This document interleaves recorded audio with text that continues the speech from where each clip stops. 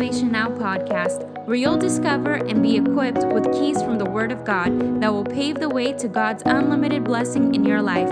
Now, here's your host, Evangelist TJ Malcanji.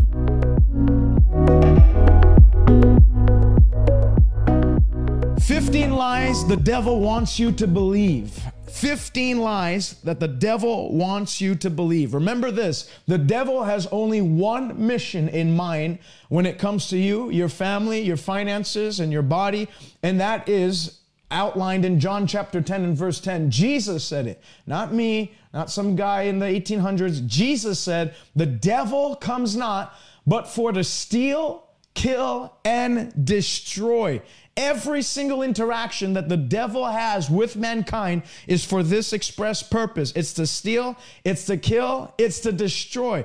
But just knowing that he has a mission to steal, kill, and destroy does not mean that it's not enough. You know, it's not enough just to know what his mission is. We have to understand his strategies. We have to understand how he goes about, like a roaring lion, seeking whom he may devour. The devil has a strategy. Remember, Jesus said, all power in heaven and on earth belongs to me. Jesus said that. He wasn't lying. Well, if he said all power, and you know what the funny thing is, in the Greek, the word for all that they used in the original text, translated into Greek, the actual word means all. So it wasn't all, but some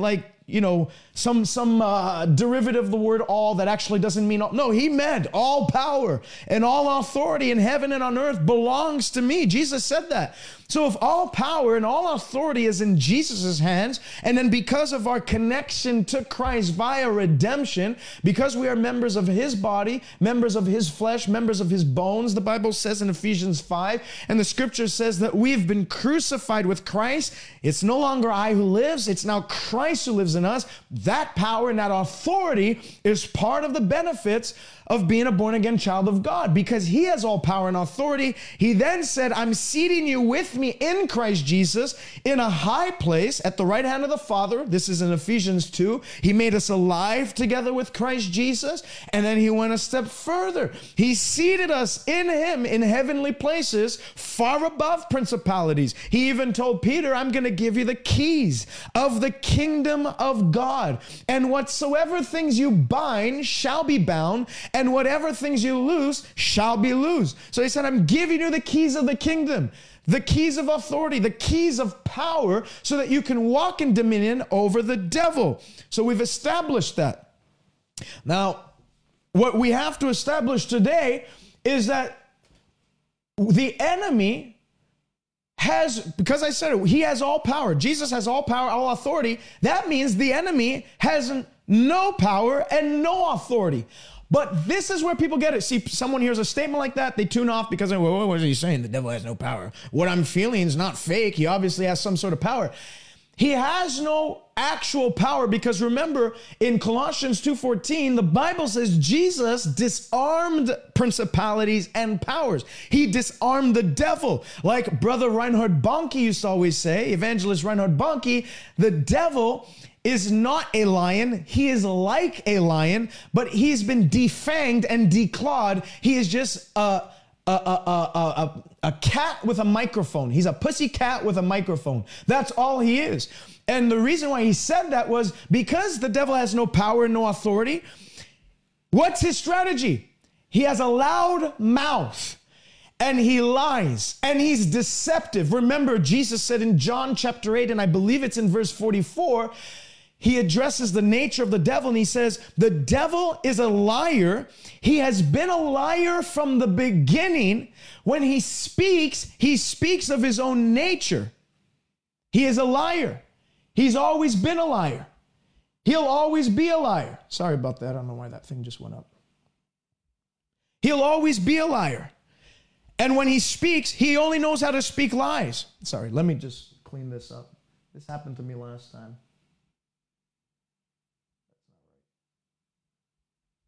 I hate that this is happening right now again.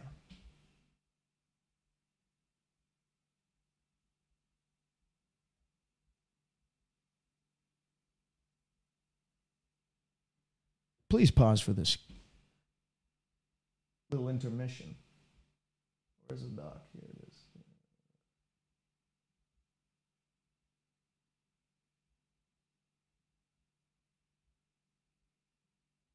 There you go. See, when you get technology and stuff, you start getting all kinds of like, praise the Lord. When he speaks, John 8:44, he speaks of his own nature. He's a liar. He's been a liar from the beginning. That's what the scripture says. So what's his strategy?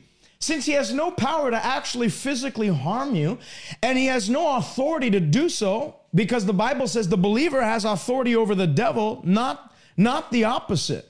The scripture says that Jesus said this in Luke chapter 10. He said, behold, I give you power over unclean spirits, serpents and scorpions, and over all the power of the devil, and nothing shall by any means harm you. So if Jesus said, I've given you power and authority over all the works of the devil, and nothing shall by any means harm you, why is it that there are believers that are harmed? Why is it that there are Christians that suffer? Why is it that there are still believers that are sick, still believers that have depression, and it's not fake? They actually feel these things. I'll tell you why. And in this broadcast, I'll show you his main strategy is to get believers to have a wrong belief. A wrong belief, to adopt a wrong belief system about the devil, about God, and about life. Let me read you this in 2 Timothy chapter 2. This is what the word says. 2 Timothy chapter 2 and verse 24. A servant of the Lord must not quarrel, but be gentle to all, able to teach, patient, in humility, correcting those who are in opposition. Listen to this. If God perhaps will grant them repentance, which is a change of mind, so that they may know the truth and that they may know the truth, come to their senses and escape the snare of the devil, having been taken captive by him to do his will. The Bible says that the reason why preachers preach, and God has commissioned preachers, is to enlighten people so that they may come to their senses, come to the knowledge of the truth, and in doing so, escape the snares of the devil. So how does the devil snare or ensnare people? What's a snare? It's a trap. How does he trap people? How does he rob people of God's best in their life? How does he get or accomplish his works? By keeping people away from the truth, by keeping people in darkness. Remember, Jesus called the devil the prince of darkness. Well, what does he mean by calling him the prince of darkness? What is darkness biblically? We're not talking about there's no lights on whenever there's no lights on at night, that's when the devil operates. What Jesus was saying is that the devil operates where there's an absence of light. So we have to establish what is light scripturally. What does the Bible call light? The Bible says in Psalm 119 and verse 130, the entrance of God's word brings light. So the word of God is the light of God. So when the Bible says that the devil is the prince of darkness, Jesus was saying that the devil operates when there's no knowledge of God's word. The place the devil best operates is in darkness, is in ignorance of what God has said. That's where he can sow, because when you don't know the truth, you'll fall for anything. When you don't know the truth, and I don't mean when you can't quote the Bible. There's a lot of people that quote the Bible. I'm talking about having a revelation knowledge of the Bible, having deep-rooted insight, scriptural revelation. The Bible calls it rhema, a quickened word. When the word has been rooted in your heart with understanding, where you're not just quoting something mindlessly, but you actually understand what God meant. And because you understand that, it gives you leverage in life. It puts you at a high advantage in life, because the devil can take advantage. The Bible says in, I believe it's 2 Corinthians chapter 2 and verse 11, that Paul's saying, we are not ignorant of the devil's devices, lest we should be taken advantage by him. So when you're ignorant of how the devil operates, and you're ignorant as to what his strategies are, and you're ignorant as to what God's word says concerning particular situations, that's when the devil can take advantage of you. That's when you are technically in darkness. That's why Paul constantly throughout his epistles is saying, you're not in darkness, you're in light. Put on the armor of light. What's the armor of light? There's no actual physical armor you can go and put on. It's not like you can go to Walmart and get the armor of light in aisle 6 next to the frozen section. The armor of light is the word of God. You know, Paul says in Ephesians 6, he's talking about the armor of God. And he says above everything else, above the breastplate of righteousness, above the belt of truth, he says above it all, you should put on the shield of faith. Well, where does faith come from? Faith comes by hearing and understanding the word of God. That's Romans 10:17. So how could you pick up the shield of faith if you have no knowledge of the word of God? And if you don't have the shield of faith, what does the shield of faith do? Paul says it extinguishes every fiery dart of the enemy. It puts out every attack the devil launches your way. It literally puts down every weapon that can be formed against you. The shield of faith has an answer to, and it disarms and causes it to backfire. So if you don't have the shield of faith up, then every fiery dart. What's a fiery dart? It's not only the thoughts the enemy seeks to put in your mind, but it's the attacks he seeks to launch against your life. And the Bible says every fiery dart will make its way without hindrance into your life if you haven't picked up the shield of faith, which we've established that faith begins where the will and the word of God is known.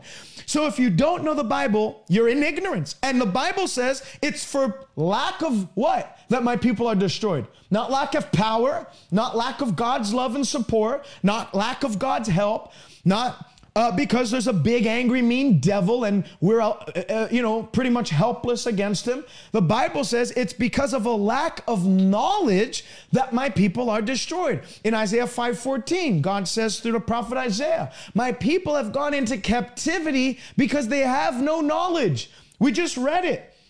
Let me read it again. For 2 Timothy 2, God will grant them repentance so that they may know the truth and come to their senses and escape the snare of the devil, having been taken captive by him to do his will. So that captivity was caused because there was a lack of knowledge of the truth. How did the devil take captive Adam and Eve? By sin. How did he do it? He approached them in the garden. You can read this in Genesis 3. And the Bible says, the serpent was the most subtle and crafty and sly and deceptive being of all the creatures the Lord God had made.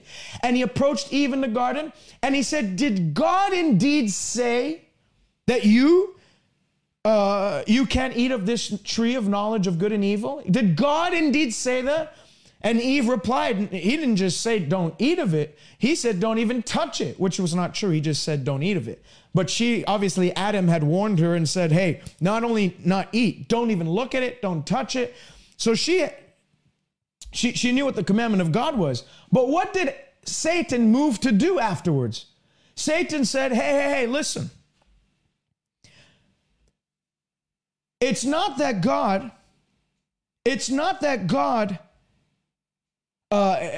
put that tree there because it's going to kill you. God's trying to rob you of becoming like him, which if you obviously study Genesis 1, the Bible says God created us in his image. We were already created like God. But what did Eve say? Or what did the Satan say? Satan knew that if he can attack the foundation of their belief system to get them to doubt what God had said. Did God indeed say that? You sure that's in the Bible? You sure that's in there? Because if he can crack the foundation of their belief system, then he knew he can cause it to collapse. And in doing so, he can get them to do whatever he desired them to do. Adam and Eve had to live by faith in the Garden of Eden. They had to live by faith in the Garden of Eden, in faith in what God had said, that if they touched that fruit and ate of that fruit, it would cause them to die. So Satan went to attack the foundation of their faith by getting them to doubt the integrity of God's word. Because he knew that a faith failure meant it's like the equivalent of heart failure in man. Satan successfully convinced Adam and Eve of two things. One, that God's word should be doubted, that it's not trustworthy, that he's like a man that he can lie. And then number two, that the consequence of unbelief is not that severe. That if what did he tell Eve? If you eat of it, you're not going to die. On the contrary, you'll be like God. You'll not die. You'll be stronger. You'll be happier. Isn't that what temptation comes and brings? If you'll do this, you'll be happier. You'll have pleasure. You'll have fun.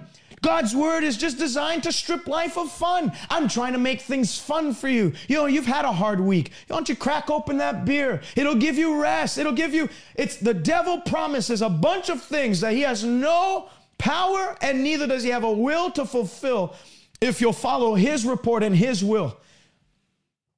He got Adam and Eve to accept a new belief system, and in that system, there was a programming that was designed to ruin their lives and shipwreck their destinies. Your belief system matters. Why? I'll explain why. Because what you believe is what you will become.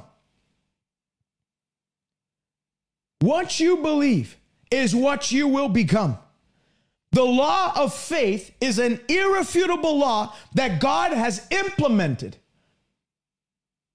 in all realms, heavenly realm, earthly realm.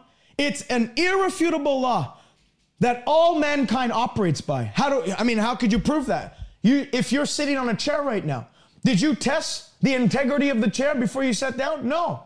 You had faith that the chair would hold you up. You were operating in a law of faith. That this chair has the structural integrity to hold you up. When you get on an airplane, do you go and vet the pilot? Do you go and interview him and maybe have a psychologist come on board with you just to do a psychiatric evaluation on the pilot before you even buy a plane ticket? No, you buy the ticket, you get on the plane. Most of you who fly often, you don't even look into the cockpit to see whether a pilot's even there. And yet you sit comfortably on that chair in that plane and eat your crackers that they give you halfway through the flight. Why? Because there is a level of faith. There is a law of faith in a natural sense of it, but nonetheless, it's the law of faith that you're operating by. Well, everything operates by faith. Everything. Everything operates by faith. The Bible says that there's a law of faith in Romans chapter 3, verse 4. The law of faith, this is important to say, will never cease to be until all is regenerated in the new heavens and in the new earth. Until then, the law of faith will govern the entire spiritual and earthly realm. Until then. That's why you have guys like Anthony Robbins and all these motivational gurus. They've actually, I'm telling you, 95% of what they say, they've gotten from the Bible, and then the 5% that they throw into, it just totally perverts the entire message. But nonetheless, the principles that they teach a lot of them have their root in scriptural principles that they've warped and perverted. Now, Anthony Robbins is by far nowhere near kosher. And I would go as far as to say he's a false teacher, and one of the false teachers that the Bible says in the last days will arise and deceive many, because his doctrine's all skewed. But the origins of the thought process that was generated in them for, increase and all that was biblically derived. They talk about the power of confession. Where do you think they got that from? The Bible. Proverbs 18:21, life and death is in the power of the tongue. They that love it shall eat of its fruit. So even the devil uses the laws of faith to get his message across. Jesus said in Matthew 5:18, "Surely I say to you, until heaven and earth pass away, not one dot or tittle from my word will by all means pass away until all is fulfilled." So when is the law of faith going to be done away with? When the new heavens and the new earth emerge. That's what Jesus said. How does the law of faith operate? What you think in your mind will determine what you believe with your heart, which will inevitably influence what you confess. And what you confess in life is what you'll possess in life. It's impossible to bypass or circumvent this law of faith. What you think will dictate what you believe. What you believe is what will influence what you confess, and what you confess will determine what you possess in life. Jesus said in Mark chapter 11 and 23, if you have faith, you will say to this mountain, be thou uprooted, cast into the sea. And if you won't doubt in your heart, that talks about where faith resides. It's in your heart. Faith is not in the mind. The process begins in your mind. You have to accept it with your mind. But then faith has to do with the heart. The Bible says in Romans 10, it's with the heart that man believes. And then when you've accepted something in your heart, it then, out of the abundance of the heart, the mouth speaks, Jesus said. It will influence what you speak. And then Jesus said in Mark 11:23, you will have what you say. So what you think, what you believe, what you confess is what will determine what you possess, what you have, what belongs to you in life. Now get this. This is going to tick off a lot of religious folk, but this is true nonetheless. Life is not determined by what God wants for your life. Life is not determined by what God wants for you. How do we know that?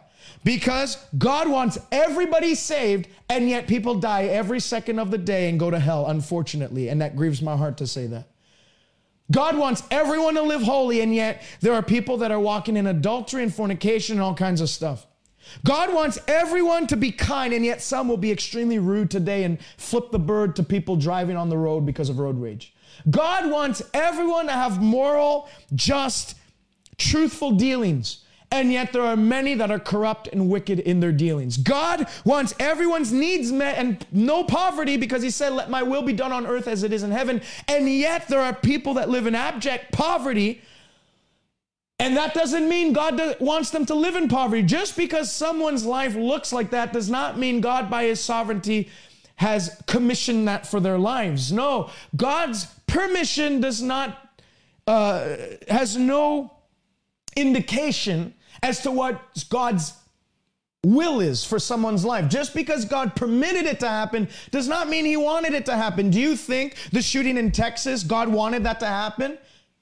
You're brain dead if you think that's what God's will was. Do you think Hurricane Katrina in 2006, I believe it was, or whenever it was, I might be wrong on my dates, but do you think Hurricane Katrina that wiped out New Orleans was because God wanted that to happen? Really? Because most of the people that got affected, there was a story of a nursing home, a Christian nursing home, where believers can send their aged ones to be taken care of. It was like a Christian nursing home, and 90% of them died.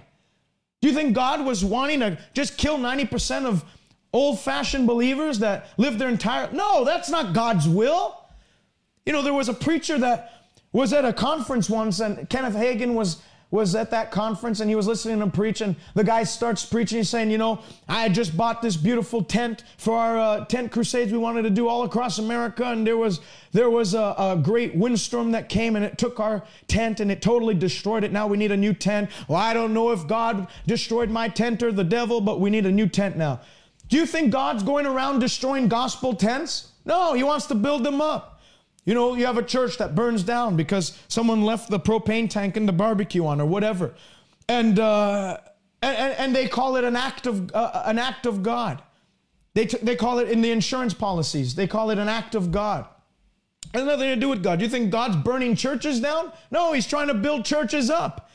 And so, just because God allowed something to happen doesn't mean it's his will.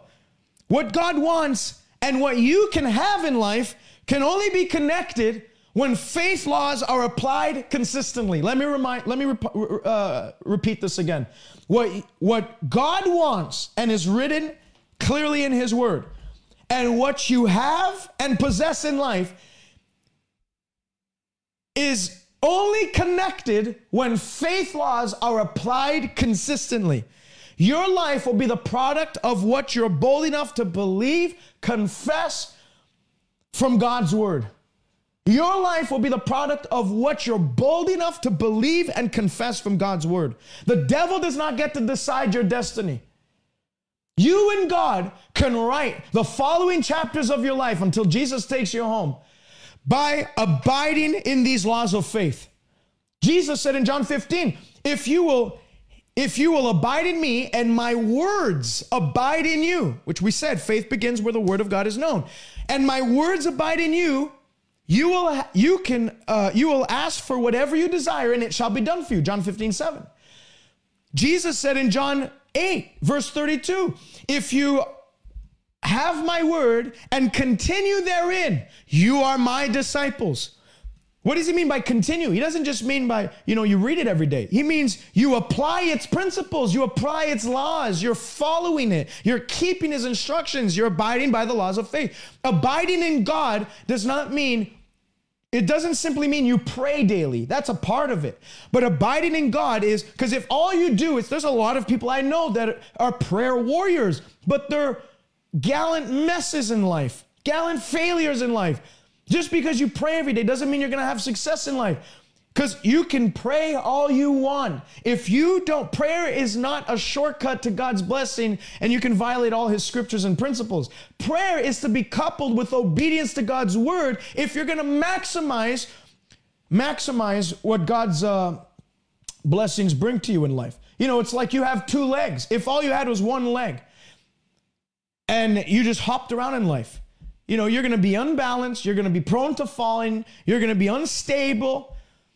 So if all you do is read the word and you don't pray, you're going to be unstable in life because you'll know all the principles, but you won't have the spirit of faith to actually go and apply it.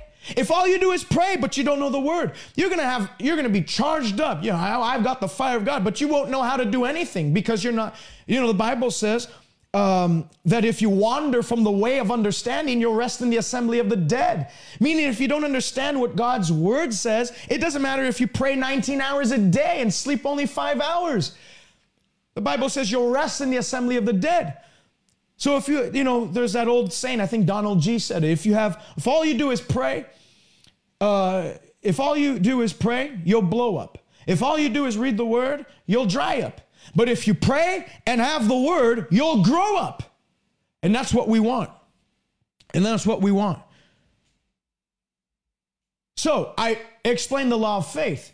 Now, the devil uses the law of faith in a negative sense.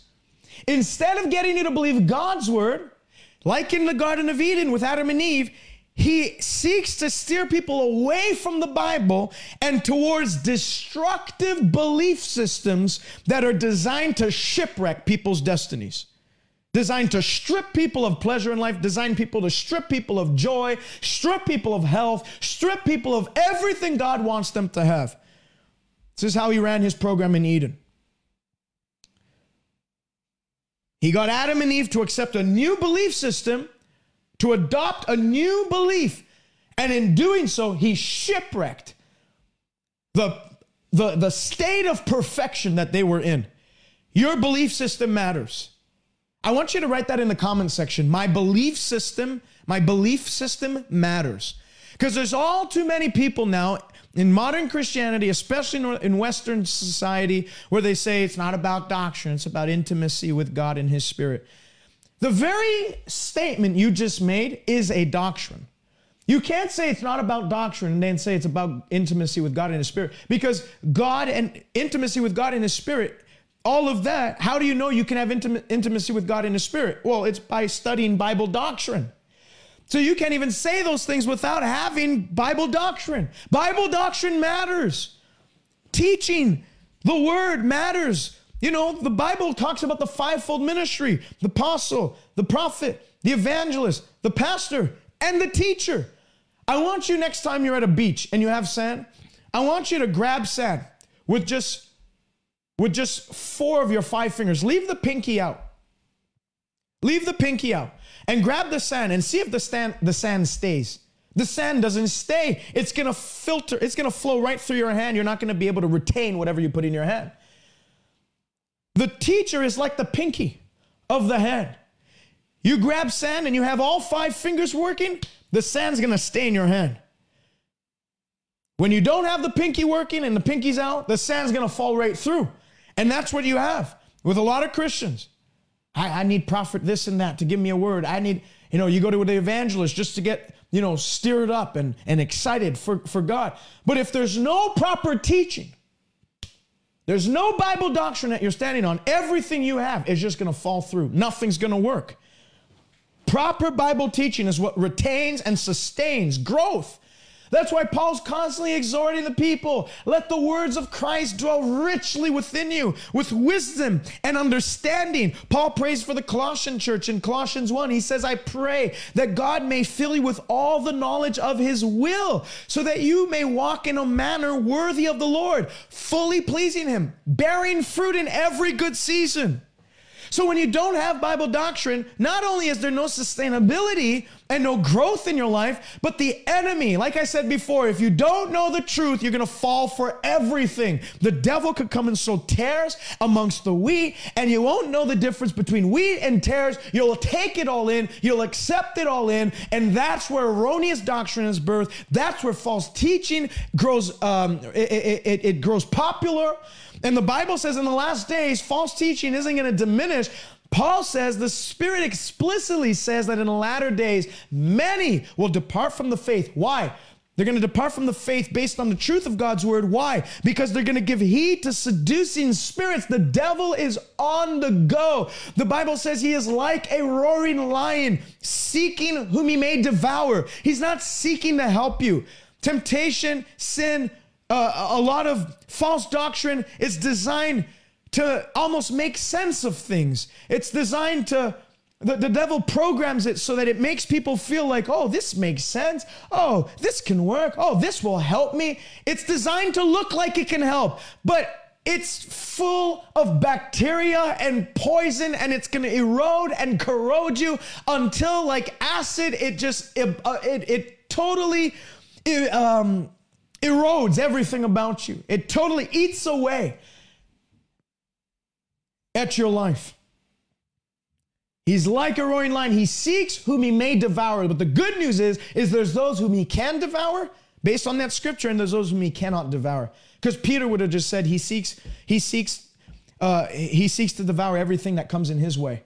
It doesn't say that. It seeks whom he may devour, meaning there's people that he may not devour. And that's the league you're going to join today. That's the company of believers you're going to join today. You're not going to fall for the lies of the devil anymore. As the truth of God's word comes into your heart, all the darkness that he's kept you bound with. A lot of people are saying, they ask me all the time, do you do deliverance? Do you do deliverance? Do you do deliverance? I do deliverance. You want to know how I do deliverance? Isaiah 51. Listen to this. This is the highest form of deliverance. This is the greatest way you can be delivered today without anyone even laying hands on you, without a Zoom call, without you coming at, just in your seat, wherever you're watching, in your car, wherever you're watching, in the shower, if you're listening to this. This is how you can be delivered right here, right now, on the spot. Listen to me, all you who seek for deliverance. Let me get it out of the New Living Translation, because it better translates, in my opinion. Isaiah 51, verse 1. Listen to me, all you who follow after wrong translation. Listen to me, all you who hope for deliverance. All you who are expecting deliverance. All you who are desiring deliverance. I need to be free. I feel like I've got the devil on my back. I've been trying to resist. The Bible says, submit therefore to God, resist the devil, and he will flee from you. Because people are saying, I'm resisting, he's not fleeing. Well, then James was not a liar. The Holy Spirit's not a liar who moved on James to write those words. So if he's not resisting, if he's not fleeing, then you're not resisting. Well, no, brother, I am resisting. Well, maybe you're not resisting the right way, because the Bible says when you resist, he will flee. That's a given. There's not he may flee, but it could take some time. He's going to flee. So if he's not fleeing, then there's obviously a problem in the way that I'm resisting. So listen to this. Listen to me, all who hope for deliverance, all who seek the Lord for help. Consider the rock from which you were cut out of, the quarry from which you were mined. Yes, think about Abraham, your ancestor. Think about Sarah, who gave birth to your nation. Abraham was one man when I called him, but when I blessed him, he became a great nation. And so the Lord will comfort Israel again and have pity on her ruins. Her desert will blossom like Eden again, and her barren wilderness like the garden of the Lord. Joy and gladness will be found there again, and songs of thanksgiving will fill the air. Some of you watching right now, you don't remember the last time you had a song of thanksgiving, a new song in your heart. Some of you have not felt joy and gladness since your pre-adolescence, since you were a teenager, since you were a little child. I'm here to tell you today, as you listen to these 15 lies the devil's pitched you to keep you in that state of bondage, God is going to enlighten your spirit. The chains of bondage are going to fall off. As you consider Abraham, what's considering Abraham? It's considering your spiritual heritage, considering what God through redemption has brought to you, considering that the Bible says Christ has redeemed us from the curse of the law so that the blessing of Abraham might come on us. Well, what's the blessing of Abraham? We just read it. It says, when I found him, he was little, he was insignificant, he was nothing, he was in a family of idol makers. But after I was done with him, how greatly I blessed him, how greatly I expanded him, how greatly I filled him with joy and thanksgiving, with pleasure in life, how greatly I delivered him into a place where others dream about. God's going to bring you to that place today in the name of Jesus Christ. In the name of Jesus Christ. How does God deliver people? Very clearly stated right here. By pointing them to their spiritual heritage. And how do you discover your spiritual heritage? From the Word of God. Paul says in Ephesians 1, 16, 17, I pray that the God of our Lord Jesus Christ may fill you with all wisdom and revelation. Revelation. The devil is the prince of darkness. He operates in darkness. He operates in ignorance. So what's the solution to darkness? Revelation light. Light from the Word of God. Paul said, I pray that you may have that light, that your heart may be flooded with light, he says, so that you may know the hope of your calling. That you weren't called to be beat down and harassed and bullied. I'm tired of seeing Christians bullied their entire life. It's about time, it's high time, the body of Christ rises and by faith, violent faith, take hold of the things Christ shed his blood for us to enjoy in life. Don't let the blood of Jesus be shed in vain.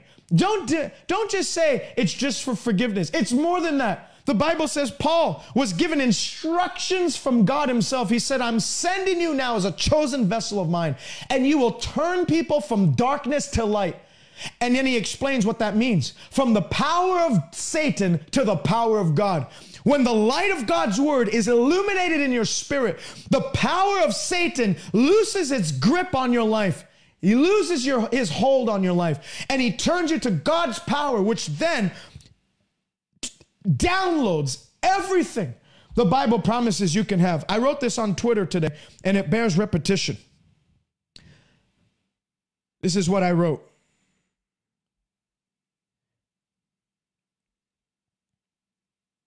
A miracle of God is simply defined as a divine intervention provoked by the desperate faith of men with the purpose of undoing the devil's works and establishing God's will in your life.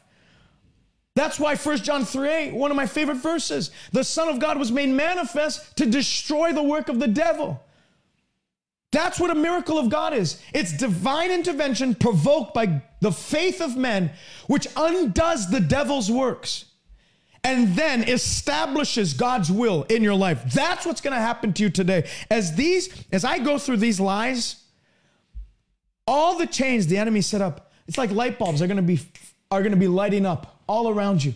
Man, I thought I had to struggle with that. Oh, I thought that was Paul's thorn in the flesh. Oh, I thought this. It's all going to fall off, and you're going to be supernaturally infused with the God kind of faith that is able to connect you with the circuit of God's power that's going to come alive in you. So let's go through these 15 lies, and I'm probably only going to get through 5 or 7 today, and I'm going to do the rest on Thursday. So it's going to be a 2-part series. If I was the devil, this is what I'd want you to believe. So I said it before. Your belief system matters. What you adopt as a truth in your life. You know, they always say, my truth, my truth. You can say, there's only one truth. Some people think they have the truth, but there's only one truth. The devil wants to make you, he doesn't say here, these are some lies that I have for you. He says, this is the truth. The Bible says he disguises himself as an angel of light, as a minister of righteousness. So he's not, how many of you ever saw the devil come in with a pitchfork and a red tail and horns on his head and fire all around him and he said, here, take some. No, he comes sly. He comes sneaky. He comes crafty. He comes as a minister of light. He tries to feed you what looks like a chocolate chip cookie. You know, I was looking on Instagram the other day, and there's these cakes now that they have that they look like a book. These guys can make it look like anything. It looks like a computer, and then they just cut through. One of them looked like a dog. I felt so sorry. They brought it home. And then they had another dog that was an actual dog, and they brought the cake home, and I think it was his like birthday gift or something. And then they just cut through the dog, and the other dog was like, oh my goodness, this family is a bunch of psychopaths. But the cake was a dog. It looked just like him. That's exactly how the devil operates. It looks like something, but when you cut through, it's not at all what it seems like. I always say this, the devil will leave a trail of chocolate chip cookies all around you, and he'll lead you, thinking that at the end of this trail, there's going to be an amazing chocolate chip cake or some chocolate fondue or whatever. But in actual fact, you get to the end of the trail, and all there is tofu, and nobody likes tofu. That's how he operates. So if I was a devil, these are certain things I want you to get to accept in your life. Number one, and I know I'm going with the most controversial one first, but so be it. Tithing is Old Testament only. You don't have to tithe. You don't have to give any of your money to the church. All the church wants is your money. You know, there is just a big gimmick created by selfish preachers who want nothing more than to buy their next Breitling watch and their next fancy vacation and fuel up their jets so that they can go and spend it on nice vacations. And listen to me. I'm sure that there are some knucklehead preachers out there that have twisted the message of giving and the message of prosperity and the message of provision. I know that there are some, 3 a.m. preachers on some Christian television network where they have a lime green suit with dollar signs all over them. And they literally, in a 30-minute program, spend 29 and a half minutes trying to squeeze that extra dollar out of you, saying if you'll give $200 or $316, you'll have the John 3:16 blessing. Your family will be saved. And they malign the word of God, and their judgment is secure. The Bible says these go into widows' houses and they corrupt the truth so as to have private gain or personal gain. They go into widows' houses and they devour widows' homes. And the Bible says that they prey on the weak. And those people they have their judgment secure. I'm not saying it doesn't happen, but just because there's a little bit of falsehood, that the enemy, that's exactly the devil's plan, is to try and show you and expose to you all the crazy ones so that you totally abandon the actual message, the truthful message. And so I'm sure there's a small percentage of preachers that have twisted ambition and their eyes are just dollar signs, but that doesn't negate the truth that's discovered in God's word. Giving God your tithes and offerings is a Bible principle, and I'm going to show you how it's not just Old Testament, that has been designed not to short you of cash in life, but rather to connect you to an unfailing economy, heaven's economy. And I felt to put this number one because in the coming years, I'm pretty sure, Jesus said there's going to be a shaking on the earth, and the shaking is going to overflow into the financial realm. It's going to hit the economies of this world. It's going to hit the financial economies of this world. And if your hope is just in your job, or your hope is in government bailouts, or your hope is in a welfare check, or your hope is in some, they had their what do you call it? Those stimulus checks that they sent out. If that's where your hope relies, you have a false hope. You're on shaking sand, and you're bound to collapse. My source of income is not my salary that we take from this ministry, because we have a salary set by a board and stuff. My source of income is not we're in Canada, the Canadian government sends out money sometimes. That's not where my source of income is. My source of income isn't in my family. It's not in my parents. It's not, looking forward to Christmas to get a nice fat check. My source of income, where my eyes, the Bible says, the eyes of all look expectantly to to God. For he satisfies their heart's desires, and he opens up his hand to satisfy the desires of every living thing. If your hope is in a political party, a liberal government or a conservative government or some other government, then you are on a faulty ground that is destined for collapse. My eyes are on the hand of God, because his hand will provide all that you need. His hand will supply all your needs according to his riches and glory. His hand is what is going to not only sustain you, but his hand is going to cause you to prosper in the famine. Isaac, the Bible says, in a time of famine, earthly famine, global famine, he sowed, and the Lord caused his seed to take root, and he yielded 100-fold fruit. When the Philistines were sowing and nothing was happening, Isaac was in covenant with God, and he sowed and reaped 100-fold harvest in that same year. So the tithe and the offering was designed to connect you to that covenant. Prosperity is not a promise. Prosperity is a covenant. And the Bible says, for all of the people that, I can't believe he used the word prosperity on the broadcast today.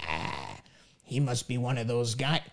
The Bible says in Psalm 35:27, the Lord hath delight in the prosperity of his servants.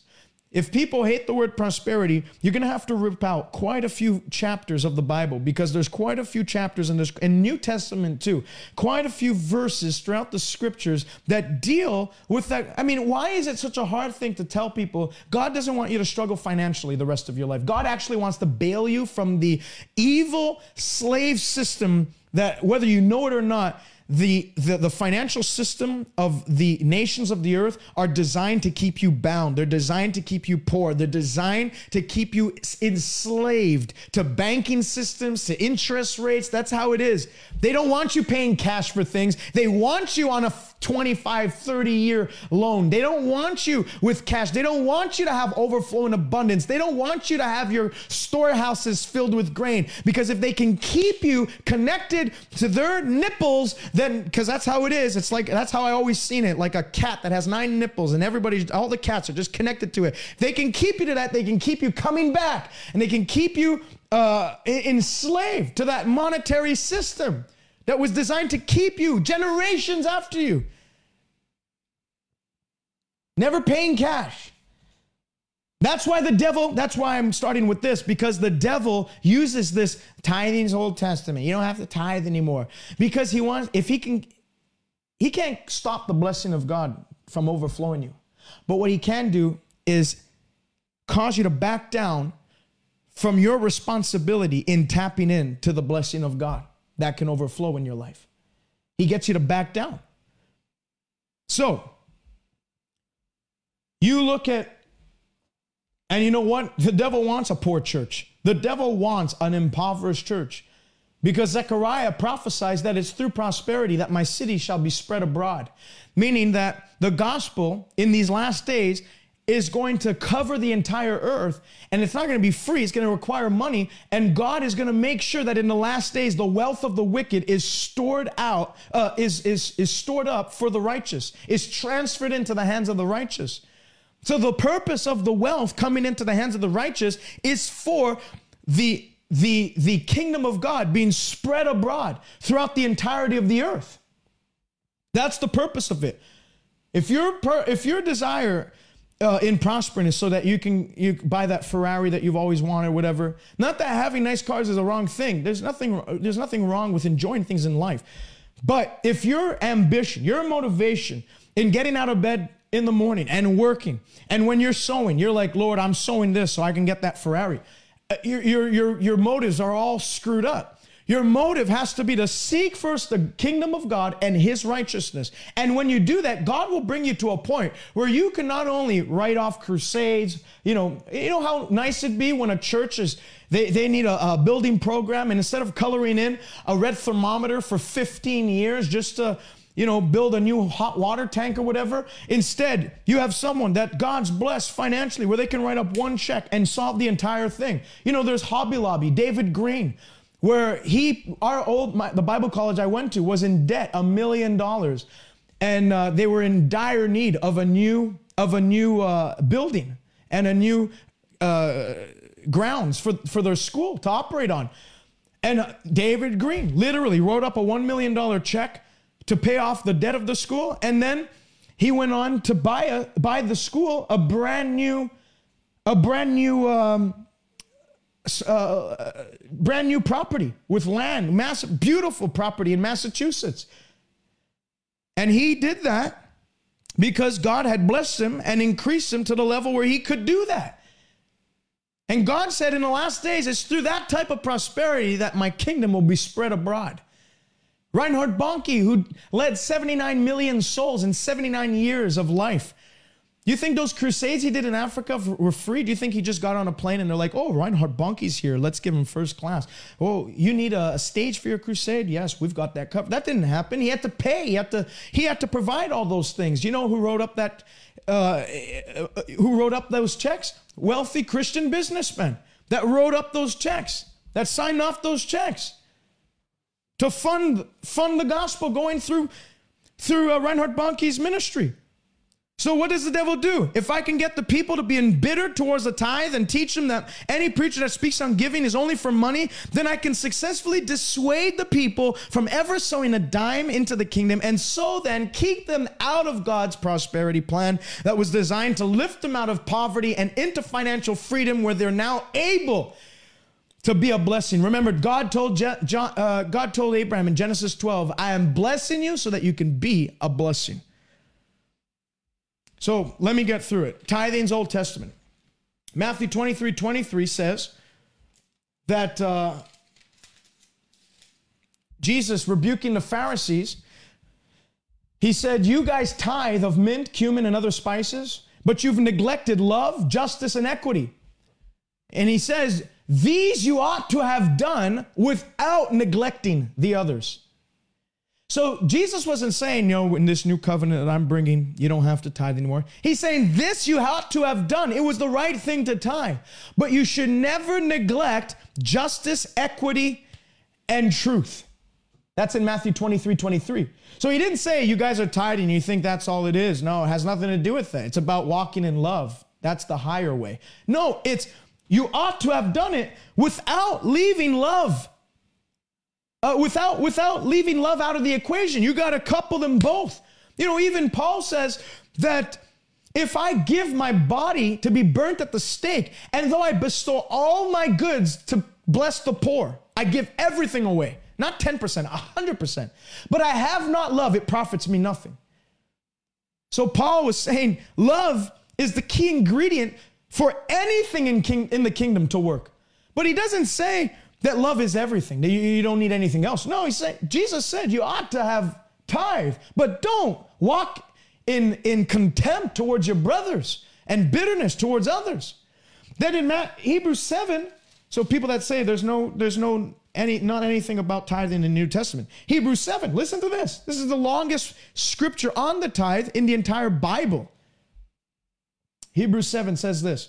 Now, consider how great this man was, speaking of Melchizedek, to whom even the patriarch Abraham gave a tenth of the spoils, and indeed those who are the sons of Levi, who receive the priesthood, have a commandment to receive tithes from the people according to the law, that is, from their brethren, though they've come from the loins of Abraham. So he's talking about the commandment of the law, which I'm going to explain this. But he whose genealogy is not derived from them received tithes from who? From Abraham. Was Abraham under law? No. Abraham was before the law. There was no law in Abraham's day. The law came by Moses. Moses wrote about Abraham, but in Abraham's day, there was no law. And the Bible says that Abraham tithed to Melchizedek, who some people believe either A, he was the pre-incarnate Christ. That's one of the theories, that Melchizedek was actually Christ in the flesh, but pre-incarnate, meaning before his actual coming to the earth, his first advent. And then others believe that he was a type and shadow of Christ because he was a high priest forever in the same fashion as Christ. The Bible says he has no genealogy. Nobody knows where he came from. Nobody knows where he went. And he remains a priest continually like the Son of God, made like the Son of God. So people believe he was like the Christ. Some people believe he was the pre-incarnate Christ. Some people, like Itzmael said, I believe he was a foreshadowing of Jesus. That's a theory, and I don't think one is right over the other. I've actually never really studied it in depth to come up with my own opinion on it. But the Bible says Abraham tithed to Melchizedek. Well, Abraham did that before there was ever even a commandment to tithe. Now, beyond all contradiction, the lesser is blessed by the better. Verse 8, Hebrews 7:8. Hear mortal men. So he doesn't say, under the law, that's when mortal men receive tithe, but we don't do that anymore. It says here, still to this day, mortal men receive tithes, but there he receives them. Who is he speaking of? Jesus. He receives them, of whom it is witness that he lives. That he lives. Well, who's he talking about? Jesus. He lives forevermore. And the Bible says here on earth, we continue to bring our tithes, showing that in the New Testament, in the early church, they continue to bring their tithes. But there in heaven, Jesus receives their tithes. That's why when I teach on giving, I'm not telling you to give to a ministry. If you've ever given to a ministry, you did it wrong. You're giving to Jesus. You're putting it into the hands of Jesus. I don't give because a ministry needs my help. I give by instruction from heaven. God says, give there, I give. I don't care if it's a prospering ministry already or if it's a struggling ministry. I don't care. I give by instruction. I sacrifice my seed on the mountain. God tells me to do it. Like God did, God spoke to Abraham to do. Abraham, go and sacrifice Isaac on the mountain that I'm going to tell you. I'm going to show you. I don't just sacrifice my seed anywhere. I ask the Lord, where would you have me give? And then he tells me. And when I give, I'm not giving to a ministry by compulsion. I'm not giving because of necessity. We should really help him out. I'm giving because God loves a cheerful giver. And the Bible says Abraham tithed. Jesus said this. Remember this in John chapter 10, I believe it is. If you were Abraham's children, you would do the works of Abraham. If you were Abraham's children, you would do the works of Abraham. Because they were saying, we're of Moses. We have the law. He said, if you're Abraham's children, you do the works of Abraham. What did Abraham do? Abraham was an addicted giver. Abraham tithed before the law.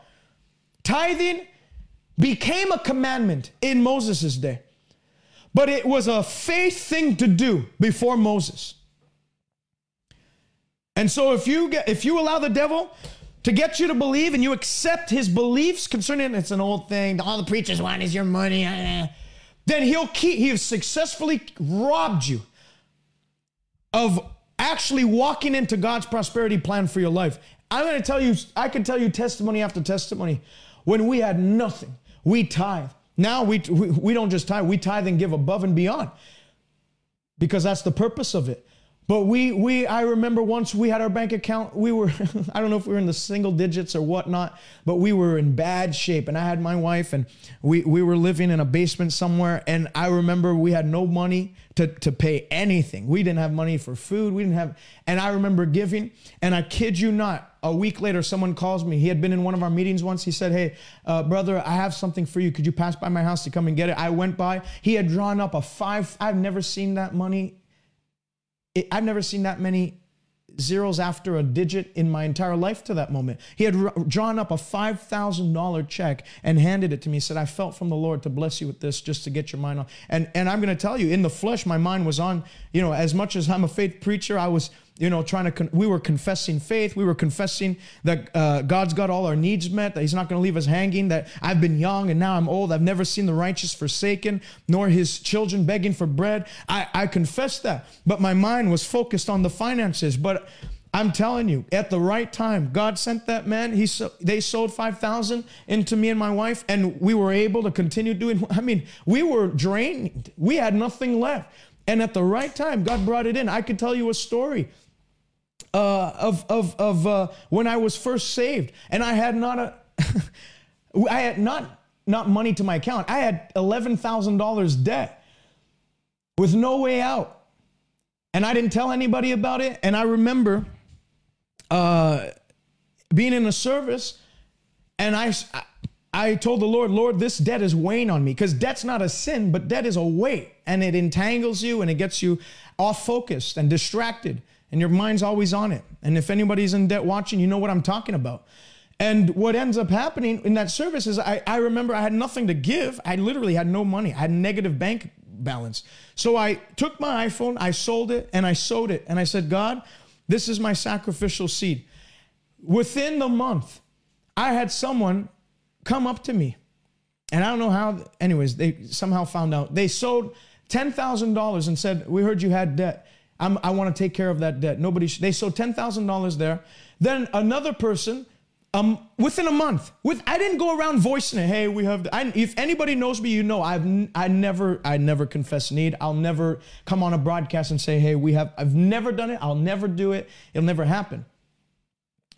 Within the same month, someone else drew up a $10,000 check for me, and then another person, another $10,000 check. I had sold $300, and by the end of the month, I had $30,000. I paid off my debt. I was going to Bible college in January. This was December. I paid off the $18,000 bill that I had at the time, and then I had enough money left over to buy myself all my books, a laptop for me to write notes on, and you know, a guitar, because I like playing the guitar, and I wanted to have a guitar, and I had everything met by the end of the month. This is real. This is real. And any voice in your mind that would tell you to think, get you to think, or try and deceive you into thinking that it's all just a gimmick. I don't know how else to explain it, but it's all throughout the Bible. That's not lie number one. Lie number two is the gifts of the Spirit are not for today. This is where things are going to get hot. The devil wants the church to believe that the gifts of the Holy Spirit are not for today. That it sees with the last apostle, that God's moved on to a new program. And the reason why he does this is because he knows that a church that doesn't operate in the gifts will have to rely upon the flesh. And if you rely upon the flesh, you'll have to, the Bible says, cursed is man who trusts in his own flesh. You'll actually adopt a curse rather than a blessing. If you rely on the flesh, if you're relying on man, if you're relying on man-made programs to accomplishing God's assignment for your life, it's going to be like you're trying to walk against a hurricane force wind coming your way. It's going to be tough and hard. 1 Corinthians chapter 12, the Bible says concerning spiritual gifts, I would not have you ignorant. Isn't it funny that the thing God says don't be ignorant on, the church goes and gets the most ignorant on? When's the last time you've heard a preacher preach on the gifts of the Holy Spirit and how you operate in the gifts of the Spirit and how to function in these gifts? It's not a popular message. And then you have the lie that the devil's perpetrated throughout the church, that the gifts of the Spirit not only no longer function, but it died with the last apostle. And that because the Word of God is here, we don't need the gifts. And they use 1 Corinthians 13, that the gifts were useful until that which is perfect has come, referring to the Word of God. That's not what Paul was saying. Paul said that now we see through a glass dimly, but then we shall see clearly. And for the moment, let me read it. 1 Corinthians chapter 13. He says, but for now we know in part and we prophesy in part, but when that which is perfect has come, then that which is in part will be done away with. So the people that say that the gifts of the Spirit no longer function, they use that scripture to say that that which was imperfect is done away with because the Bible has come. The Bible, the canonization of the scriptures was the perfection that Paul was speaking of. No, that's not what he's talking about. He's talking about the second advent of Christ, the return of Jesus. When Christ comes back in his glory, we're not going to need the gifts of the Spirit. We're not going to need to prophesy. We're not going to need the gift of faith. We're going to see him as he is. We're going to have glorified bodies. We're going to put on Christ in his entire nature. The Bible says that we're not going to need healing there. We're not going to require, there's not going to be sickness in that state of being that we'll be on. We're going to take off this corruptible tent and we're going to put on incorruption. So we're not going to need to prophesy and encourage our brothers. We're already going to be encouraged because we're going to see Christ. So the devil uses the gifts of the Spirit aren't for today, to shut the church off from ever teaching on the gifts. Because think of it, if it's not pertinent for today, why would we talk about it? If it doesn't work today, then why? When in reality, not only does it work today, it's what is needed and required more than anything to work today. Paul said, my gospel is not in word, but in power. And the gifts of the Holy Spirit is the channel through which the power of God is ministered to the people.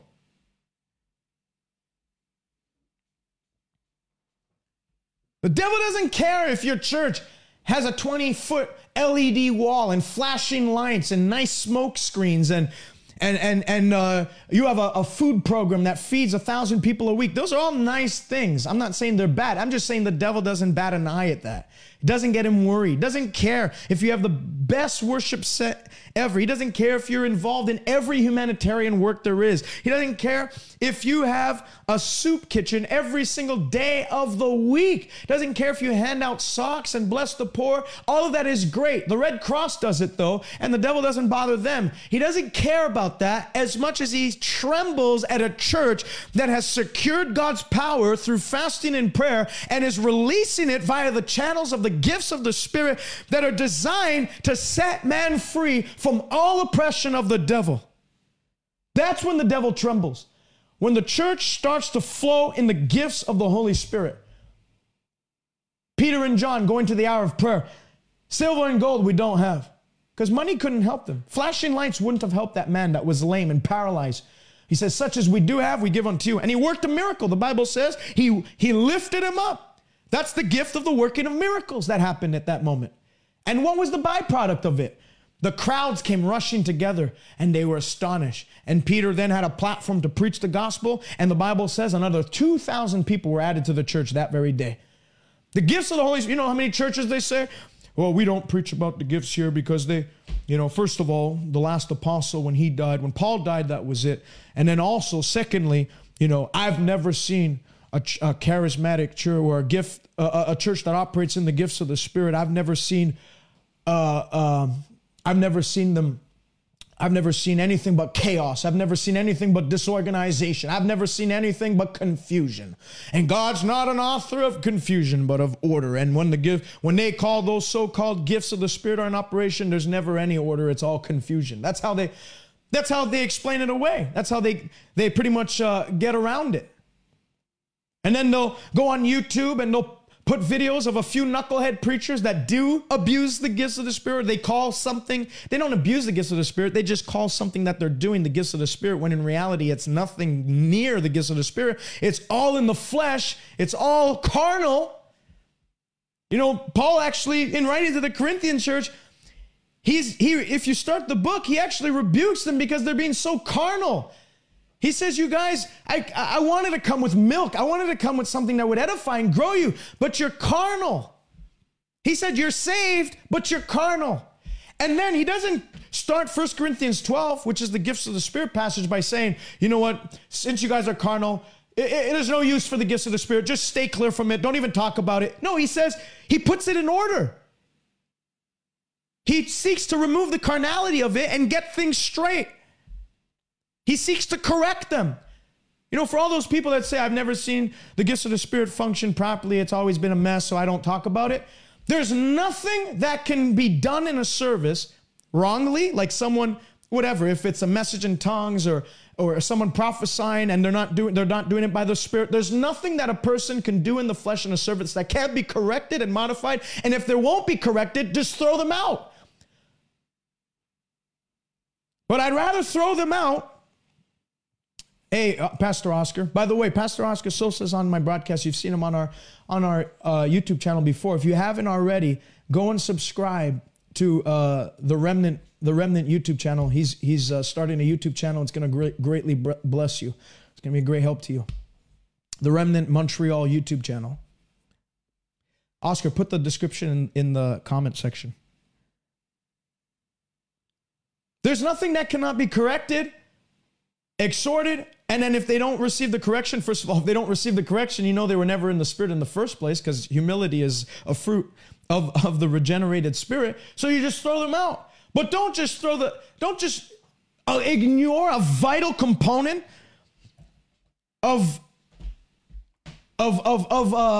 New Testament living just because there was a few erroneous things that happened once. You know, that's the whole Strange Fire conference that they used to do. They would put on the screen people that really they were trying to mock them. You know, they had like this movement once in Toronto where they would put leashes on people and they would make them walk around like dogs and say, this is that charismatic, as if we're all like that.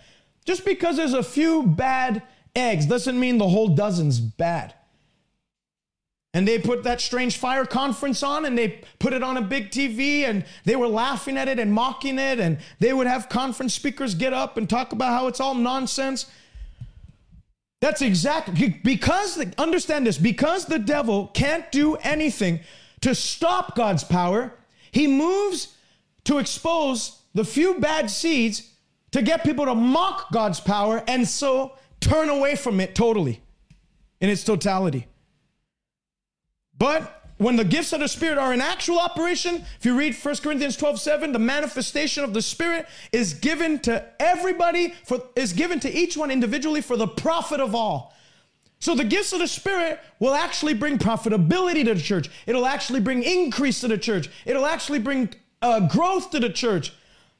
There's a church in the States that the pastor, he literally used to minister in the word of knowledge and the working of miracles on Sunday morning, and they were televised all across North America. And he did it boldly. What did it lead to? He has the largest church in the United States right now. So it didn't, it's like tongues. We don't speak in tongues on Sunday morning because we're not, the Bible actually says that the gifts of the Spirit, when they're in operation properly, that the unbeliever will come in and he'll report that God is truly among you, and he'll fall on his face and he'll repent. That's the purpose of the gifts. Why would God give something called a gift if it's only going to harm the church? The gifts of the Spirit are not, and this is why I'm tackling this hard, because the devil tells people the gifts aren't for today or the gifts harm the church because he wants to get the church to be powerless, and a powerless church has to resort to other methods and means that are futile and powerless in nature. And that's where there's a stunting of the growth. Philip was an evangelist, went down to Samaria, worked the working of miracles. Many that were taken with palsy were healed, and there was great joy in the city, and they had a citywide revival. Stephen, who was a deacon in the church, the Bible says, was full of faith and power and did many signs and wonders. What was the result? People came to Stephen. The gifts of the Spirit are like magnets to bring people to Christ. They were designed to exalt and edify Christ. Lie number 3, the day of miracles are past. God doesn't do miracles anymore. God doesn't heal the sick anymore. For you to say that, you'll have to take God's I am to an I was and change his nature. Tell him that he's mutable, meaning he's changeable. The Bible says in Malachi 3:6, I am the Lord your God and I change not. God does not change. For you to say he doesn't do miracles anymore, you'd have to say that God has changed. Because God doesn't just do miracles. He is the God of miracles. What we call a miracle is just another day for God. It's just an action God takes. We see it as a miracle. We see it as a supernatural intervention. But for God, it's just natural for him. It's just who he is. And then I'll tell you another thing is miracles are a product of faith. So if you're going to say God doesn't do miracles anymore, the day of miracles are gone, this is what the devil wants you to believe, because if he can get you to believe miracles don't happen anymore, then he's guaranteed that you'll never have your own. You'll never enjoy your own miracle. You'll never get healed. You'll never have that breakthrough. Because what you believe you're empowered to become. And what you believe will determine the outcome of your situation. Jesus said, if you have faith, you can say to a mountain, which represents an impossible obstacle or a difficult challenge that you're facing. You can say to your mountain, be uprooted, be tossed from here to there, and it will happen, and nothing will be impossible for you. The Bible says with God, nothing is impossible. The Bible says he made the heavens and the earth by his great power and outstretched arm, and nothing is too difficult for him. So the devil wants to get you to believe that miracles don't happen anymore so that you never ask God for anything, and you just settle where you're at, and you just tolerate the onslaught of hell, and you just learn to be content. God, when the Bible says learn to be content, he means with such as you have, in your silver, gold, in your raiment. Don't be greedy for gain. Yes, seek to increase for the purpose of the expansion of the kingdom, but be content with what you have. Don't complain about what you have. Be happy for what God's brought to you. But being content, the biblical way, isn't being content with what the devil's doing in your life. It's not being content with the devil slapping your face left, right, and center. It's not being content with the sickness the devil slapped on you. It's being content with what you have in life. House, stuff, whatever. Don't be greedy for gain. Don't be covetousness. Don't be covetous. But he certainly didn't mean be content with the devil's attack on your life. In that way, you're to be violent. So miracles are a product of faith. If you're to say miracles don't happen anymore, you have to say faith doesn't exist anymore. And if faith doesn't exist anymore, then we're in worse shape than we ever thought, because it's by faith, by grace through faith that we're saved. So we can't even be saved without faith. And if we're not saved because faith doesn't work anymore, then we're still in our sins and we're on our way to hell. And the devil couples the whole lie of miracles don't happen anymore with the reason why God did miracles in Bible days was because he needed to show his glory. He needed to establish the gospel. He needed to establish the church. Now that the church is established, he doesn't need to do miracles anymore. He doesn't have to show his glory anymore. Are you brain dead? First of all, miracles there's 4 reasons God does miracles. Number 1 is, yes, to show forth God's glory. God desires to show forth his glory. This beginning of signs and wonders did Jesus at Cana of Galilee and manifested his glory to his disciples. So the miracle ministry of Jesus is first and foremost, yes, it is to bring glory to God. It is to exalt his name. It's to show man that Jesus is the way, the truth, and the life. Paul said, I didn't come in word only, but in the demonstration of the Spirit and power of God, so that your faith can be in God and not in words. The kingdom of God is not in word, but in power. 1 Corinthians 4:20. The second motivation that God has in doing miracles is because of compassion and love. The Bible says he was moved with compassion and he healed their sick. The leper came to Jesus and Jesus was moved with compassion and he touched him and he said, be thou made clean. And he was healed in that very moment. The Bible says he saw a widow of Nain weeping and he went and touched the casket of her son that was dead. And he sprang back to life. He did it because of compassion. God's not heartless. God's not some dull insensitive being he can't be moved with the feelings that we have, that he's just some disconnected being that visits us every so often just to see how we're doing, and that's it. He moves on to the next. God loves people. God is moved with compassion. God doesn't feel bad for you. God is moved. If all God did was feel bad for you, then that wouldn't do anything, because you can feel bad for people and not do anything to help them. God didn't just feel bad for mankind. God was moved with compassion for mankind. That's why he sent Jesus. That's why Jesus did miracles. That's why Jesus wept over Jerusalem. What did he say? I've sought to gather you. I've sought to help you as a hen gathers her chicks, but you were not willing to come. Oh, Jerusalem, Jerusalem. He was pleading for Jerusalem. Just believe in me and your sorrows would end. Jesus' miracle ministry was a direct result of an overflow of love and compassion for humanity. The Bible says God is love. Everything he does is compelled by love. He stayed on that cross because of love. He died for love's sake. He rose again for love's sake. And that love hasn't changed.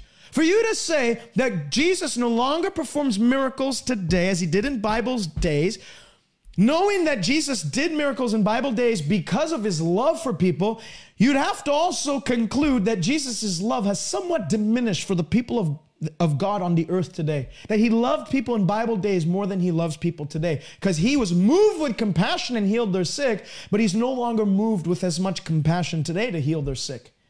It's heresy. To say that we should expect less miracles now in this new covenant than God did in the old covenant through Elijah and Elisha and Abraham and all the other men of God, David, then we are to conclude that there were more benefits and more rights under the first covenant than there was on the second covenant. That doesn't make sense because Hebrews 8:6 says we are under a better covenant established upon better promises. Well, if Jesus came and established a better covenant, well, what's better mean? It has to at least include what was and more for it to be better. I just bought this cologne. I have a very expensive cologne that I use, but I don't want to use it as much. So I bought this alternative fragrance that's apparently just as good. And so I just got it today. And so I had my wife, without me looking, I had her spray this hand and this hand. And then I smelled both wrists and I tried to determine which one was which. And they're extremely similar. But there was one that just stood out. And it was the more expensive cologne because they use better ingredients. It's oil-based or whatever. So I smelt it and I said, this is that. This is the expensive one and this is the alternative. She's like, how'd you know? I said, because this one has very good smell, but this one has everything this has. And then there's certain notes of smell that this one just can't get to. And that's exactly a great analogy for the old and new covenant. The old covenant had healing in, Jehovah Rapha. God said, I'm the Lord your healer under the old covenant. He said, I am the Lord your provider. I am the Lord your shepherd. I am. Well, if under the old covenant God was all those things, and under the new covenant, he ceased to be all those things, then we should go back to the old covenant because it was clearly better. But no, in this new covenant, he's not only all those things for our temporal help, but we now have the eternal assurance of salvation, and we've been sealed with the Holy Ghost of promise. Hallelujah. We not only have everything under the old covenant included in this new one, but we have eternal life also.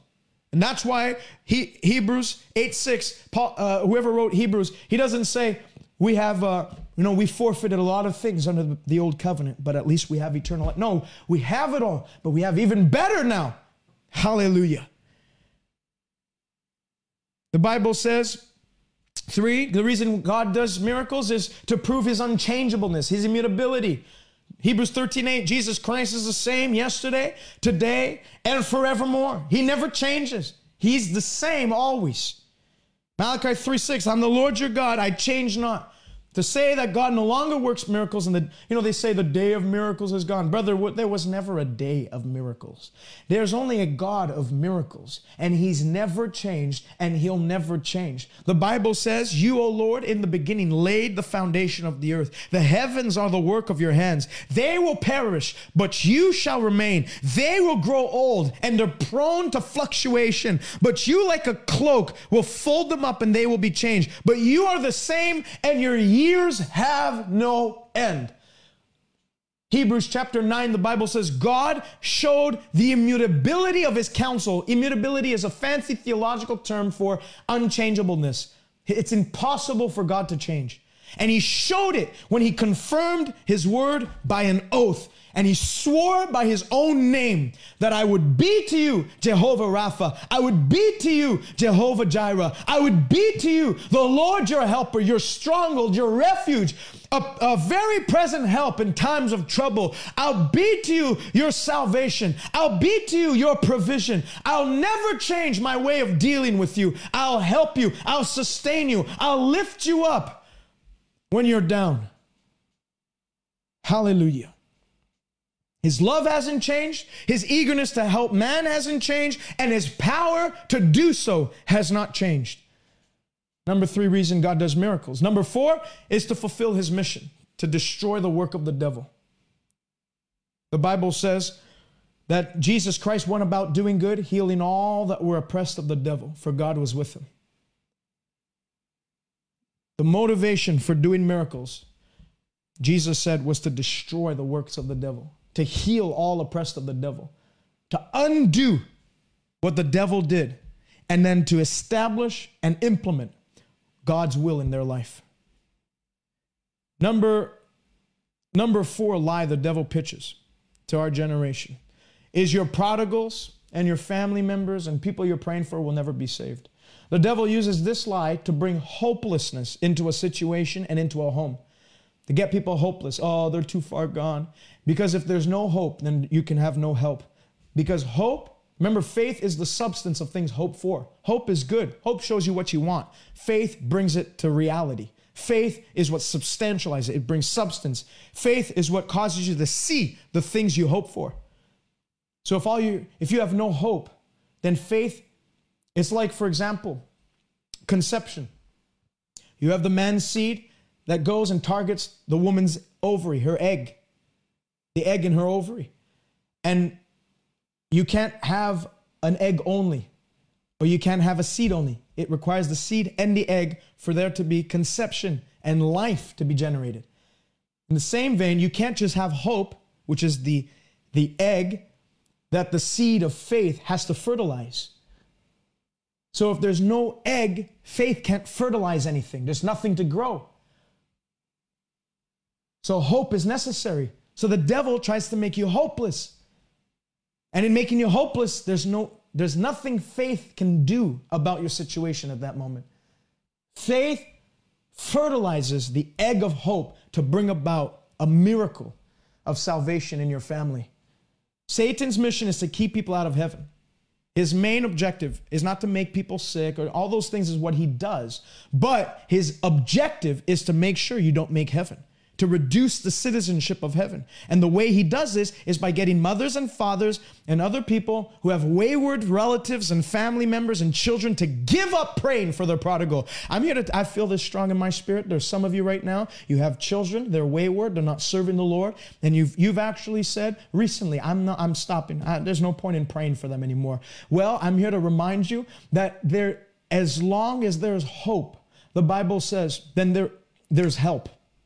I'm here to remind you that you should never give up praying for your children. I'm here to remind you that as long as there's breath in your lungs, there's a God that hears the prayers of the saints, that is on standby, ready to fulfill his word. Remember, the Bible says, as for you and your household, you will be saved.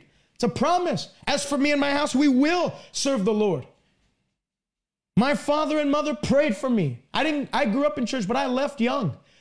And I didn't come back till I was 20. And I didn't come back because I thought it was a good idea. I remember seeing my father fast and pray as I was grabbing a bottle of Jack Daniels from my own basement, cellar or whatever. And I would just be leaving the house and I'd watch him praying and fasting and believing God as I was going out to party. And I don't remember what I thought at the moment, but I just said, sucks, the guy can't eat. And I didn't realize that he was doing it for me.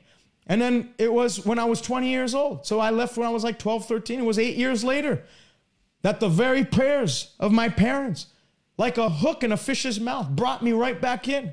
And not only did God fulfill or answer his prayer to get me saved, he went even above and beyond all that you can ask, think, or imagine, and made me a preacher. And now my life's mission and mandate is to bring other prodigals home.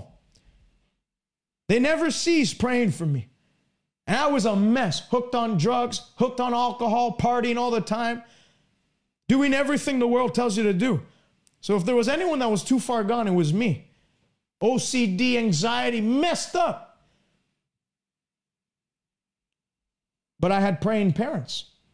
There's a story of Kenneth Hagin's brother, Dub Hagin, who was like the black sheep of the family. Everyone else was saved. He was the only one else that was out partying and whatnot. And for years, Brother Hagin prayed for his brother Dub, and nothing happened. Kept on getting worse. Then finally the Lord showed him in Ephesians that we were seated in heavenly places far above the devil and his principalities. And then he saw in 2 Corinthians 4 that it's the blinders of the devil that keep people unbelieving, that keep people away from God so that they don't see the light of the gospel. So the Lord spoke to me and said, I've given you authority. And because he's in your immediate family, because you have a special authority over your immediate family, because he's in your family, you have authority to command the blinders that the enemy's put on his eyes to shatter and be removed from his life. So he said, command them, stop praying to me and start commanding the dark force that's over his life, that's keeping him from believing, to leave his life. So he did that. He said, in the name of Jesus, I command those blinding forces of the devil to shatter over his life and for him to see the gospel. He shall be saved in Jesus' name. A couple of hours later, he was getting water from his water cooler, and the devil put a thought in his mind saying, you really think just because you said a few words that I'm going to leave your brother? No way. I'm here to stay. You really think that? Kenneth Hagin said, I started bubbling up from within and like belly laughing. And I said, no, devil, I don't think. I know. And the very fact you came to taunt me again and intimidate me to back down shows that it's working.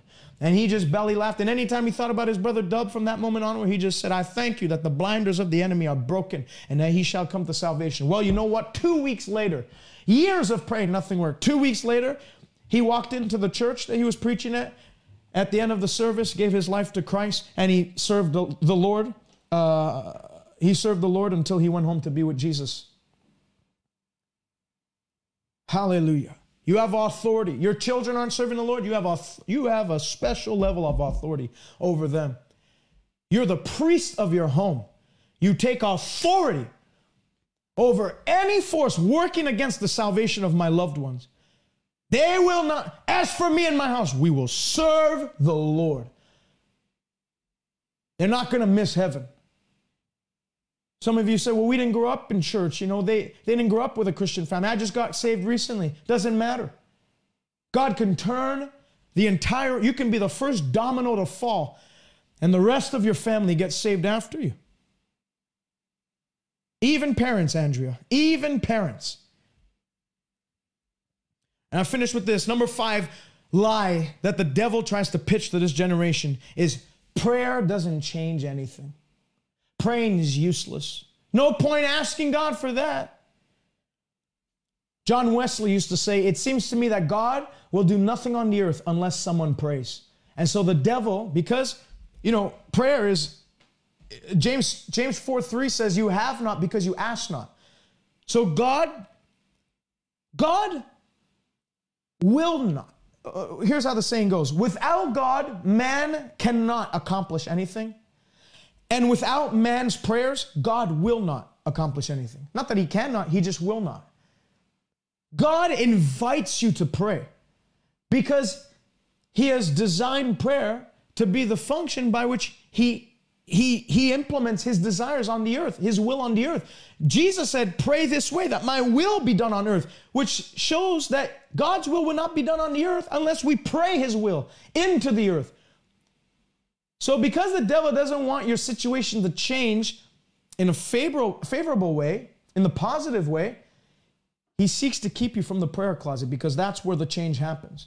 Jesus said, when you pray, go into the secret place, and your prayers that are done in secret, God will himself reward you openly. You can't have the open reward without the private devotion to prayer. Everybody loves to look at Elijah. He prayed a 15-second prayer, and it's like fire came from heaven. Elijah could pray a 15-second prayer and have wonderful results because he was devoted to God in prayer regularly. When you pray, not if you pray. You build up. You build up your prayer life. And the more it's built up, the easier answers come. That's why you have people that's like, why is it every time they pray, something happens? Here I am, nothing. They've learned to pray. You can be taught to pray. It's not just, just spill out your heart to God. That's what prayer is. No, prayer is not spilling your heart out to God. It's not just, prayer is not a venting session. The disciples came to him and said, teach us to pray, which shows you prayer can be taught. You can learn to pray. And in learning to pray, you get better at it. And I know there's people that's like, oh, you can't be better at prayer than others. I'm not saying you become more eloquent. Oh, I used to pray in NLT. Now I pray in the King James Version. It's just you've understood. The Holy Spirit, the Bible says, he will help you to communicate with God. He'll help you to talk to God. The Holy Spirit will help you speak to God. So when you're praying, you're actually engaged in the school of the Spirit where he teaches you to pray and he teaches you to communicate with God. And he teaches you, the Bible says in Romans 8, he helps us in our prayer weaknesses when we don't know how to pray or what to pray for. He prays through us with groanings that cannot be uttered. The Holy Spirit will teach you to pray and communicate effectively with God so that prayer is not some futile, religious, frustrating exercise that you engage in just to do some spiritual duty to God, but it is a wonderful, delightful thing whereby we receive, James 5 says, wonderful results. The prayers of the righteous are the fervent prayers of the righteous bring forth and accomplish many wonderful results. So the devil tries to get the church to believe that prayer doesn't work anymore or prayer doesn't change anything, because a prayerless church is a powerless church. A church that does not pray, a church that doesn't pray guarantees that Satan marches on unhindered. But when the church begins to pray, on the flip side, it acts as a restraining force against the plans of the devil. It incapacitates the enemy and his army so that they're rendered useless. The Bible says you are the restrainer for the Antichrist and the globalist system that they're trying to implement on the earth. Do you know that the Bible says that you, 2 Thessalonians 2, you are the restrainer? The Holy Spirit in you is restraining the Antichrist from doing what he wants to do. Why hasn't he brought the world into a great tribulation? Because he can't yet. You are the restrainer. You're holding back the forces of darkness. You are the light of the earth. You're the salt of the earth. Salt preserves from decadence. Salt preserves from rotting. Salt is a preservative that keeps things fresh. The moment the church is taken away in the rapture, within 7 years, you won't even recognize the earth. It'll be a mess because the salt's been removed. And so the earth will rot in less than 7 years. You won't even recognize it. So if the Spirit of God in you is a resisting force with the Antichrist and his globalist plans, when you pray, that same restraint is handcuffing any agent of the devil that's been assigned to destroy your life, to make your life a living hell, to any blueprint that Satan has designed to make life hard, to make life sorrowful. When you pray, you're restraining the implementation of those plans. You're literally spoiling the satanic plans of the devil. You're acting as a restraint. That's why we pray for our nation, because we're restraining the powers of darkness from. Why do you think you go to the Bible Belt of the United States? It's a hard time finding a street that doesn't have a church on, and there's good churches. Why is it that you have, Texas and Florida and other places where it's like so saturated with good Bible churches, but then you go a little up north and stuff, they call Canada. Every time they talk about Canada, how many know Canada's cold spiritually, not just physically, cold spiritually? How many know nobody in the God, which is, by the way, not true.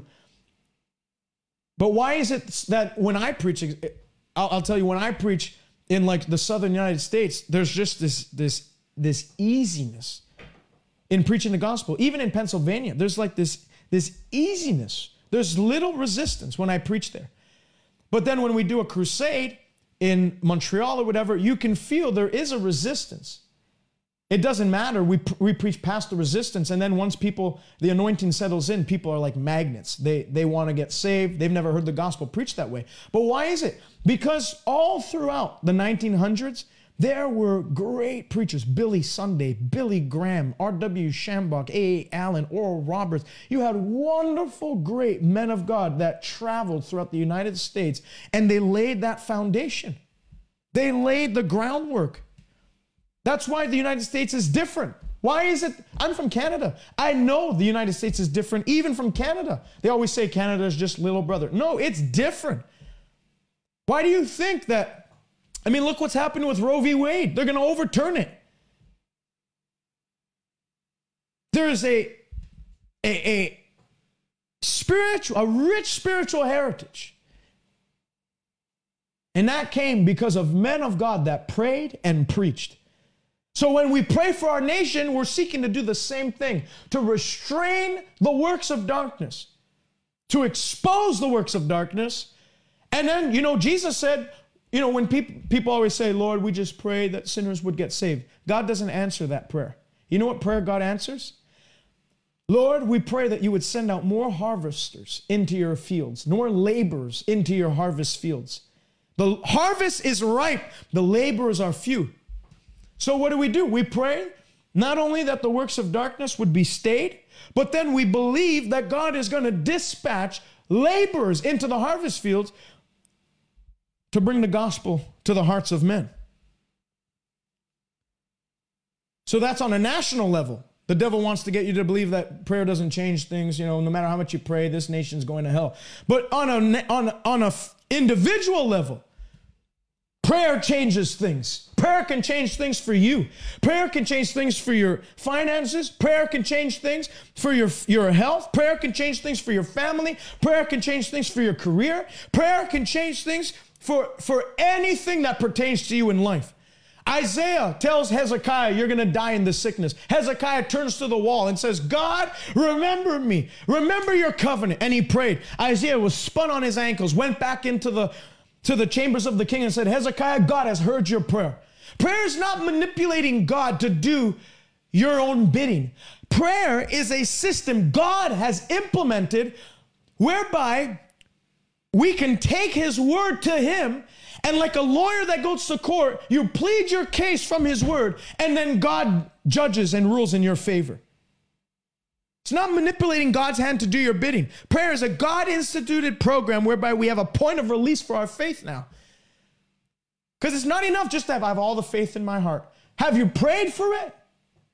I have all the faith in the world in my heart. That's not enough. You have to release that faith through your prayers. Daniel prayed and the lions' mouths were shut. Nehemiah prayed and the temple walls were rebuilt.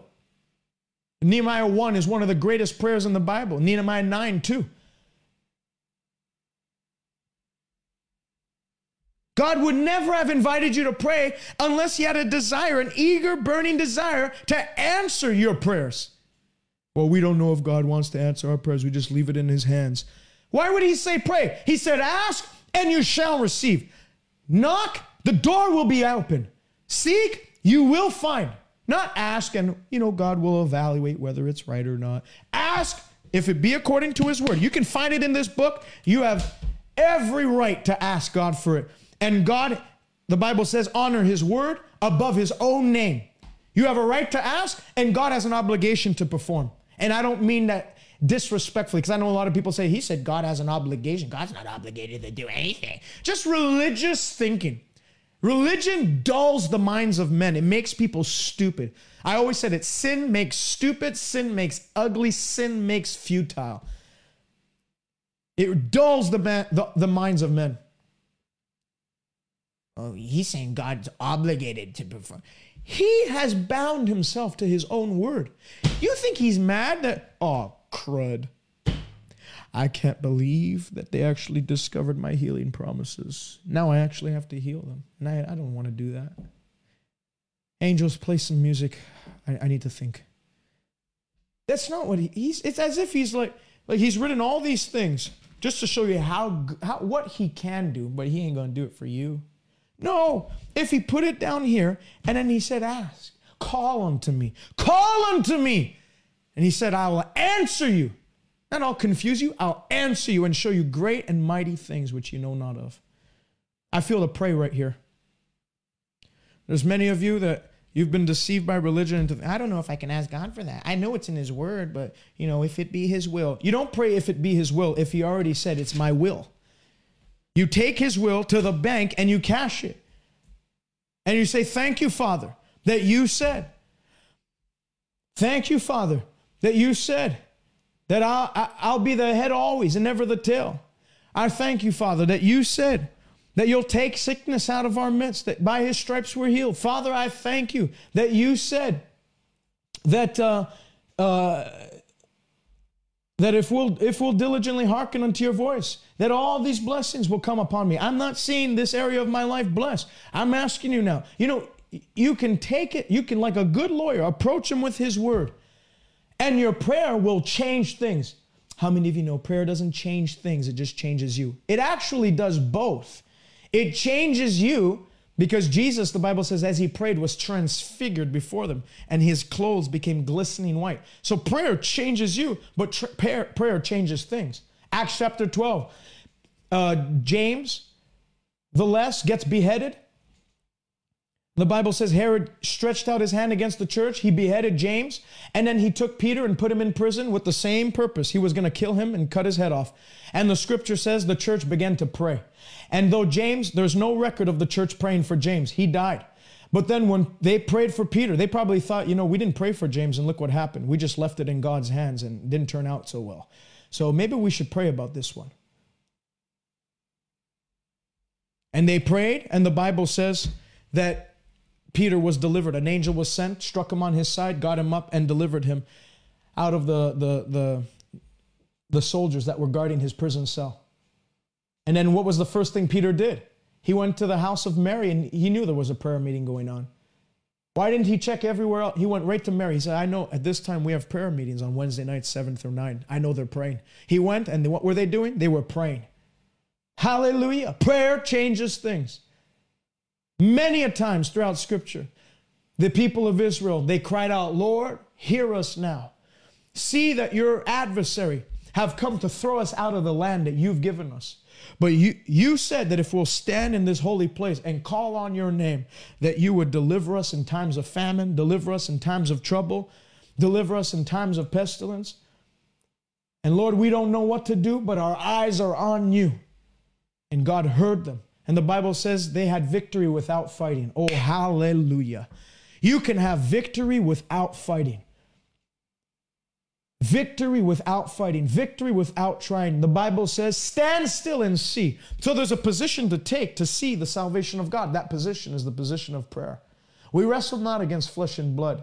Your battle's not against a human. It's against principalities and powers. And the weapon of warfare to use is the weapon of prayer when you engage God with the name of Jesus. Jesus even said, until now you've asked me nothing. Ask! And we'll evaluate in heaven. We'll have a board meeting. Ask and you shall receive, so that your joy may be made full. If there's anything in your life that's causing you to have a depletion of joy, God wants to fill your joy tank today by answering your prayer. I feel to pray right now. The very first prayer God has to answer before you ask him anything else is Lord, save me. If you've never given your life to Jesus, if you maybe have, but you've gone astray, you're not living for the Lord quite like you know you should, and you know in your hearts that you're not prepared to meet God, that if Jesus were to come back right now, you're not sure that you'd make heaven your home. You're not sure if heaven would be your eternal destination. You need to make right now. If there was ever a time to have this security in yourself of salvation, it's now.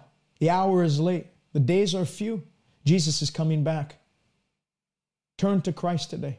Pray this prayer with me. If you've never done it, or if you have, but you're not living for the Lord, you need to repent. Turn back to God. Rededicate your life to Jesus today. Say this with me. Say, Father, in Jesus' name, I believe you raised Jesus from the dead. And I confess Jesus is my Lord. Forgive me of my sin. Where I was weak, make me strong. I turn to you today. I'm never turning back. From today, I'm walking with Jesus. And your Spirit will empower me to the end. In Jesus' name. I am saved, not by works of righteousness, but by grace and through faith, I receive your salvation. In Jesus' name, amen. Amen. If you prayed that prayer with me, I want you to go to my website, salvationnow.ca. The first link that pops up is I just got saved. Click it, fill it out, put your information there. I have a gift I want to send you free of charge. We just want to send you some resources that are going to help you walk out and work out your salvation and make sure that this isn't just some, blimp on the map, but that what God does today, he brings it to completion. So go on my website and do that. Stay connected with us by visiting us on Twitter, Instagram, or Facebook by searching @TJ or visit us online, www.salvationnow.ca. God bless you, and until next time.